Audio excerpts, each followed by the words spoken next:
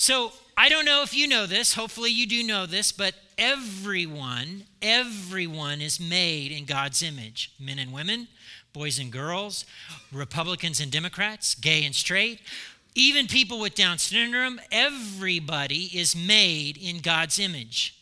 And so we all reflect God in that very special way that nothing else in creation does. And yet, isn't it amazing how many different personalities there are? If you're a parent and you have 2 or 3 or 5 or 10 children, right? You can have identical twins, and the identical twins' personalities are different because we're all different. So one aspect of personality, I can talk about him because he's in Africa right now, James Ballard. James Ballard poops positivity. James Ballard, and I did that reference on purpose. Those of you that know James, tell him that's what I said, okay? So James Ballard poops positivity.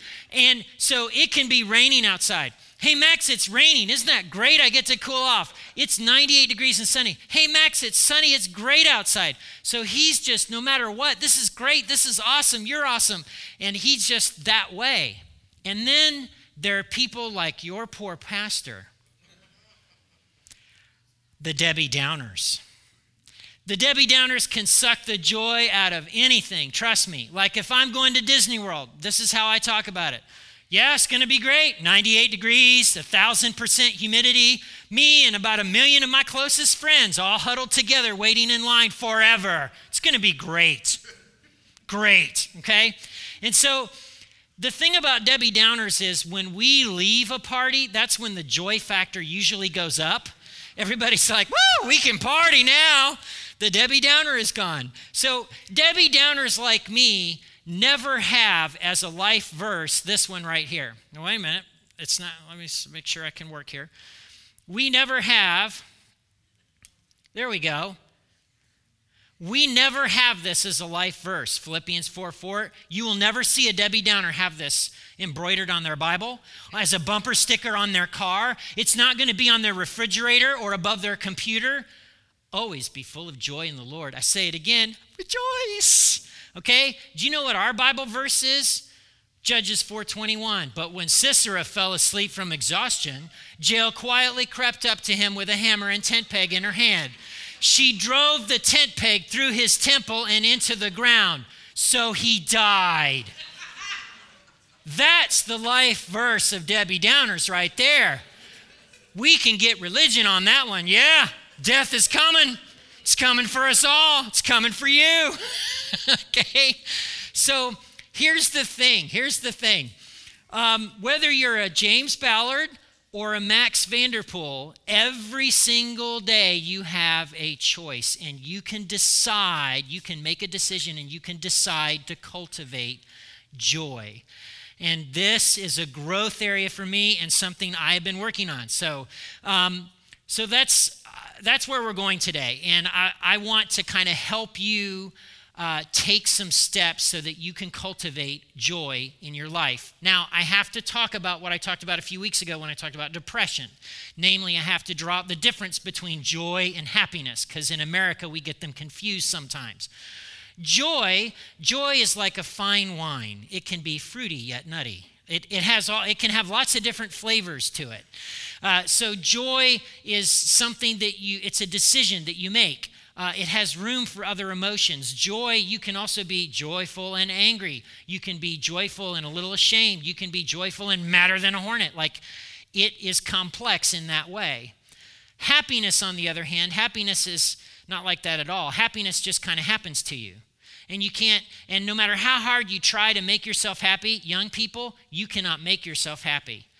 Go ahead, I dare you, I challenge you, pick one of the toddlers out of the nursery, take them on a day when they haven't had their nap and they haven't had a snack, and you just tell them, you say, Elena, Georgia, you're going to be happy right now. It does not happen. No one can make themselves happy. It just doesn't happen, okay? And so that's the difference between joy and happiness. And here's where we're going today. Joy is a decision you make each and every day. And we see this very clearly in the life of Jesus, and we see this in the lives of his friends and followers, especially in the book of Acts. And we're going to be in Acts chapter 5. So I'm going to start off with the last verses of what happens in chapter 5, and then we're going to go backwards. So it's kind of like a Back to the Future sermon. Okay, so Acts chapter 5, verses 40 and following. Let me find this in my Bible. The others accepted his advice. They called in the apostles and had them flogged. Then they ordered them never to speak again in the name of Jesus, and they let them go. The apostles left the high council rejoicing that God had counted them worthy to suffer disgrace for the name of Jesus. And every day in the temple and from house to house, they continued to teach and preach the message, Jesus is the Messiah. So Peter and the apostles had just been flogged. Now, if you're familiar with this, the prescription for flogging is in Deuteronomy 25. Never give more than 40 lashes. More than 40 lashes would publicly humiliate your neighbor. I'm going to tell you 30 lashes hurts. Okay, what they would do is they would take a leather strap that would be made of cowhide, and it would have 3 little lashes to it. So you didn't beat somebody 39 times, you only beat them 13 times because each little strand counted as a whip, okay? So you had about 13 strokes, and they would do it on the chest and they would do it on the back. And if you got a flogger who really loved his job and was a little bit into it, it could rip your skin open to the point where you could bleed to death, okay? And so it hurt, okay? So Peter and the apostles have just been what? Flogged. They're smarting. They hurt. They're probably bleeding. And yet, they're also rejoicing? What? Yes. So there's that complex thing. Peter later puts it this way in one of his letters in the New Testament. He says, "Instead, be very glad, for these trials make you partners with Christ in his suffering, so that you will have the wonderful joy of seeing his glory when it's revealed to all the world."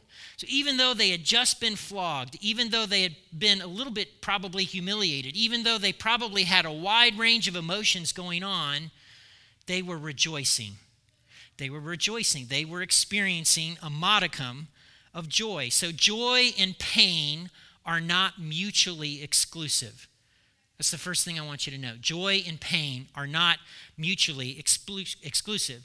So what did Peter and the apostles do to warrant such a punishment? Well, they had been healing people in and around the temple complex.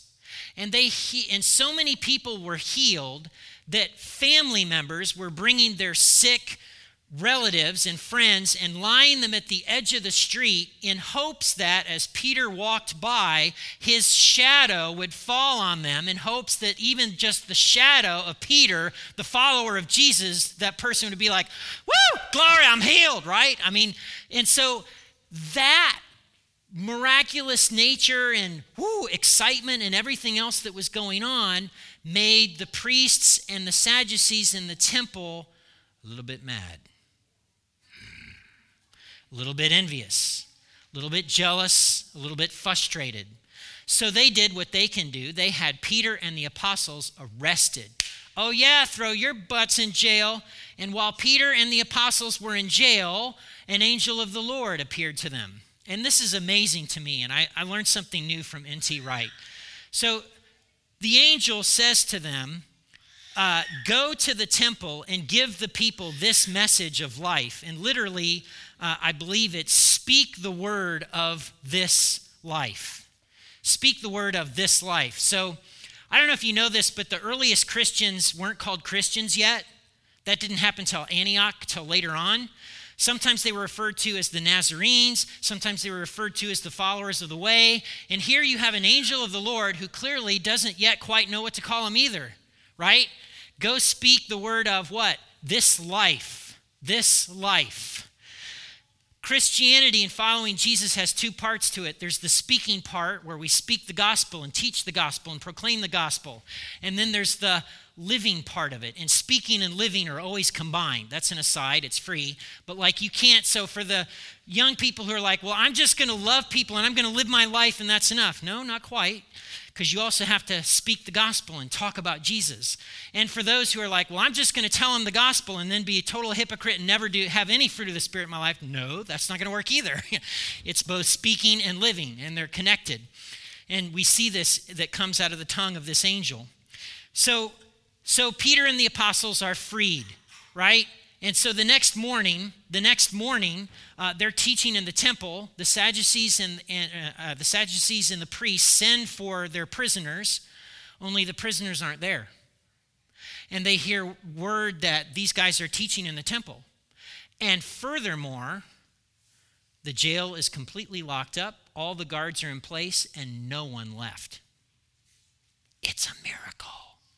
What are you going to do? What are you going to do? So Peter and the apostles are teaching. They've been freed. So if you're Peter, you're probably thinking, woohoo, this is one of those great stories. I'm freed. God's done something miraculous. Surprise! They come and they arrest you again.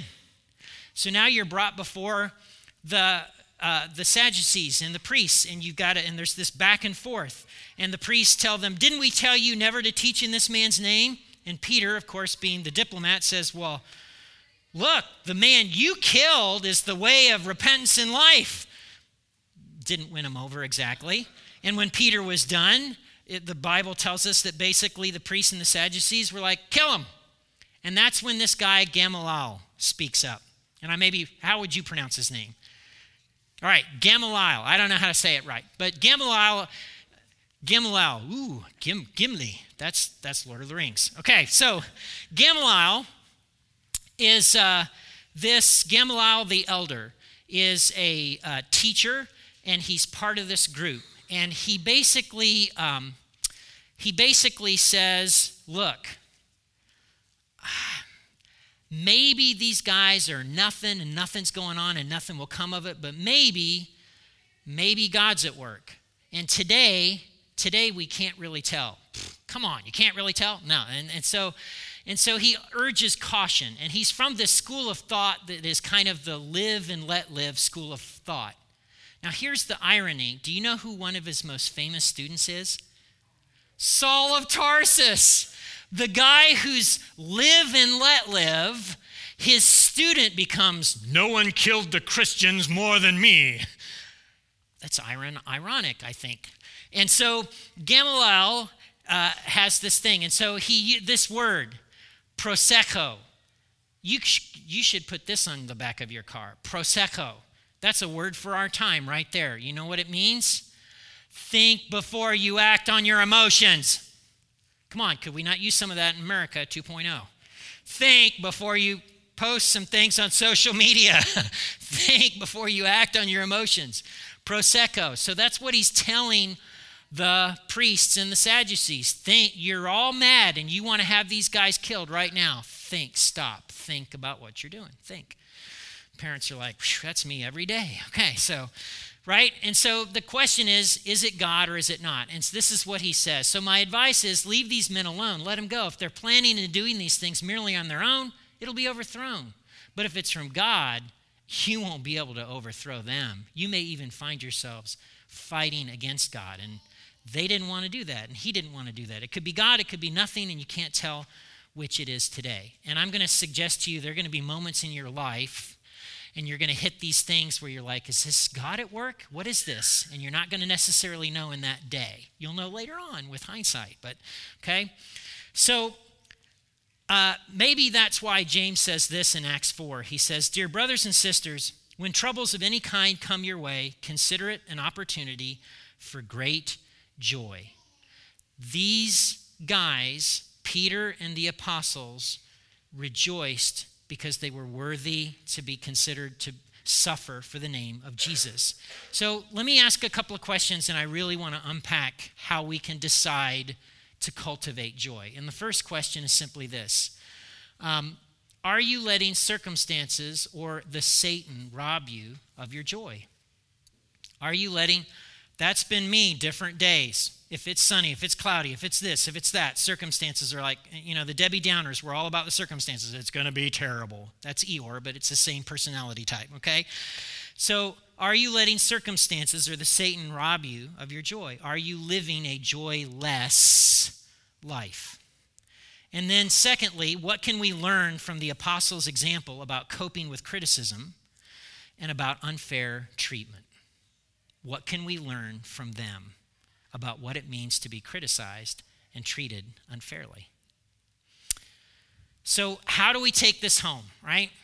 First and foremost, you got to keep your gaze on Jesus. You got to be fixed on Jesus. You have to be focused on Jesus and not the circumstances that you're facing. Our joy is rooted in our future life with God. God is near. God is with us. God is for us. It's like the Gungor song, this is not the end. It's not the end, okay? So where's your focus? Where's your focus? I've always heard this in movies. I didn't know where it came from. If you're a pilot and you're flying your Airbus A320 and traffic control comes on and they say, United 232 Heavy, you have traffic at 11 o'clock. If you look at 11 o'clock and you don't see anything, do you know what you say to the tower? I have no joy. I have no joy. If you're a fighter pilot, God forbid, and you're having to lock onto a target, and for whatever reason, the guidance system and all these things, and you can't lock onto the target so that you can fire, do you know what you tell the AWACS plane? I have no joy. I think we could learn something from our pilot and military friends. When we can't see the target, we got no joy. When your eyes aren't fixed on Jesus, it's going to be rough to have joy. The second thing is to practice gratitude. And I'm going to be real specific about practicing gratitude. I'm not talking about an attitude of gratitude. Sometimes preachers will talk about that. Look, I can have an attitude of health and fitness, but if I'm eating donuts at every chamber event, it does not matter about my attitude of health and, fitness. It doesn't matter about my attitude. It's what I'm doing, okay? And so here's what I mean about practicing gratitude. Some of us would benefit from a daily journal of gratitude. And I'm not talking about your phone or your computer screen. I want you to physically, on paper, write down. I've been doing a journal for the last 2 years of my life, and every day the first question is the same thing. What are you grateful for right now? When I first started doing that, I would stare at those 10 or 13 lines and go, I'm alive. Got a point there, I'm alive. Woo! Okay, so now it's coming a little bit more quickly. And here's the thing. We know from science that there's a profound connection between writing something down. Okay, God made you a physical, embodied creature. You're not something bouncing around the internet, a spirit without a body. And so I know this as someone who teaches at the college level. At the first day of class, I'll tell my students, look around. Here's the deal. Those of you that have your pen and paper out, you are going to earn 1 to 2 letter grades higher than all of your friends whose laptops are open. And usually at that point, 2 or 3 of them close. And they put them away, okay? There's something profound about physically writing it down on a piece of paper. So maybe one thing you could do is start a daily gratitude journal. What are you thankful for right now? Daily prayers or daily meditations. The 2 easiest prayers are help me, Jesus, and thank you, Jesus. I can't tell you how many times I've been spared a major accident on 27, and the first thing out of my mouth is, guess what? Thank you, Jesus. Thank you, Jesus. Okay. Thank you, Jesus. Okay. And you can find some good stuff in the Examine along those lines. In the morning or in the evening, or at some point along the way, maybe at lunch break, you can physically say out loud with your mouth, I am grateful for. Brene Brown, when their family gets together for dinner, she makes it a requirement that the whole family has to do something, say what they're grateful for at the family dinner table. She says that one of the things that happens is you actually get to know what's going on in your kids' lives so much more, because when somebody tells you what they're grateful for, you get a window into what's going on in their heart and life. And she says it's been a great experiment for their family, right? So I am grateful for, boom. And then you can create art or expressions or some visual reminders that are kind of habit flags for you. David Steindl-Rast says it this way: it is not joy that makes us grateful, it's gratitude that makes us joyful. Let me say that again. It is not joy that makes us grateful, it is gratitude that makes us joyful. And the last thing is, you need to know the feelings of joy, the experience of joy, it's going to ebb and flow, just like feelings in general. But joy has this, right? So Dave Stone, who's a pastor at Southeast Christian Church in Louisville, he's a runner. I don't know what this is like to be a runner. I just don't do that anymore. But he says at the beginning of the marathon, there's lots of joy. All the way at the end of the day, at the end of the marathon, as they're going through the thing, again, joy. He says the middle, not so much. Not so much. Not joy at all. It's raining. The sun is out. Oh! Okay, not a lot of joy. I think he's onto something. I'm a parent, so when you first get that baby, this is a baby, there's like this joy. You can't help it. This joy that comes out of you until they poop all over you for the first time, until they look at you and say, "You don't understand me," and slam the door in your face. But then they get married or they have kids of their own and they're grown. And then again, all of a sudden, there's this joy thing again. See, at the beginning and at the end, and in the middle, it's hard. Okay? So I'm just going to say that joy will ebb and flow in your life. Do you know what an oxymoron is, right? You know what an oxymoron is, right? It's this word irony where you put two words together that don't belong together. Words like partially complete. Did you get your homework done, Maddie? Yes, it's partially complete. What? So it's not done? Partially complete. Jumbo shrimp.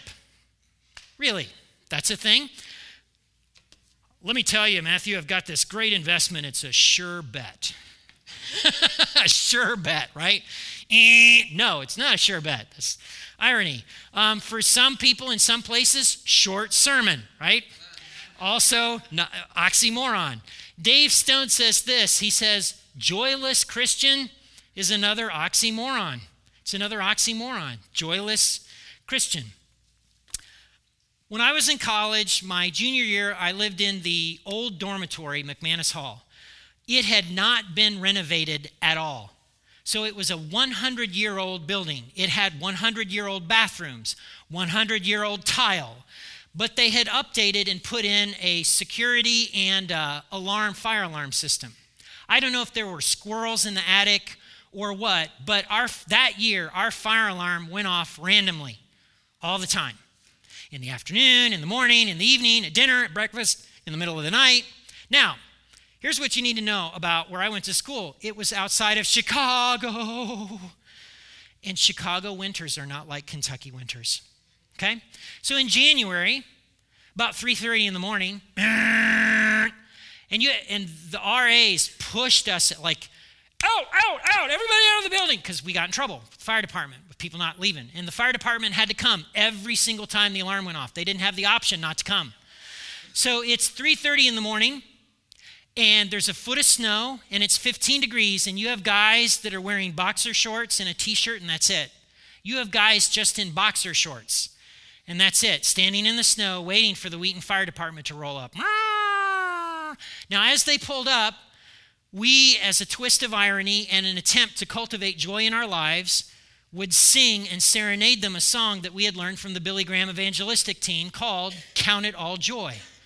So we would be in full harmony. Count it all joy, count it all joy, and the men's chorus people. And so I'm convinced to this day that when they went back to the firehouse, part of the conversations they were having is, Wheaton says they can't drink, but I'm pretty sure those students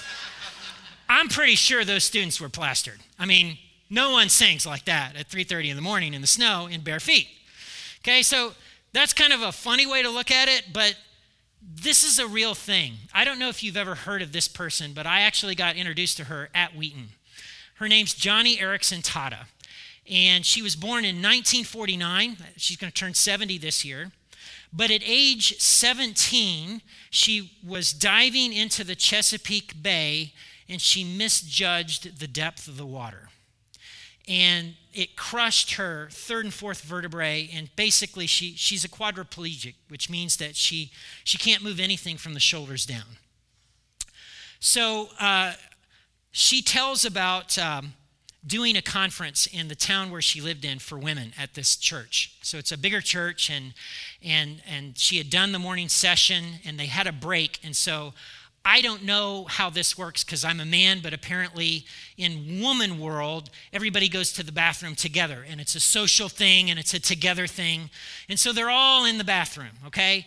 And they're talking, and as one lady is finishing up her lipstick and putting it away, she says to Johnny, you know, I couldn't do what you do. I couldn't have joy the way you have joy. I just couldn't do it if I were in a wheelchair like that.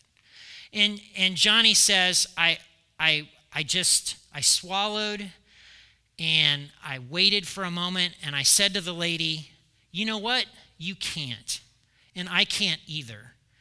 Only God can do that in you if you're choosing it. And she said, let me tell you about my morning to come to this thing for you today. At 6 o'clock, my husband rolled out of bed and left for work. And I waited in bed for an hour for my friend to show up who helps me to get ready. And I hear her come in the house and I hear her making coffee. And this is what I was saying to God. God, I can't do this another day. I don't have it in me to do this routine one more day. I just don't. It's not in me. It's not there. You got to help me. You got to give me the power that I need because I can't. And here I am, right? And so I've been blessed and privileged to know people like Johnny in my life. My grandma Vanderpool with her arthritis. My wife's pastor from back home who also couldn't move anything from the neck down. And my friend Jim, who debilitated by pain to the point where he needed a morphine pump. And yet, each and every one of them had joy.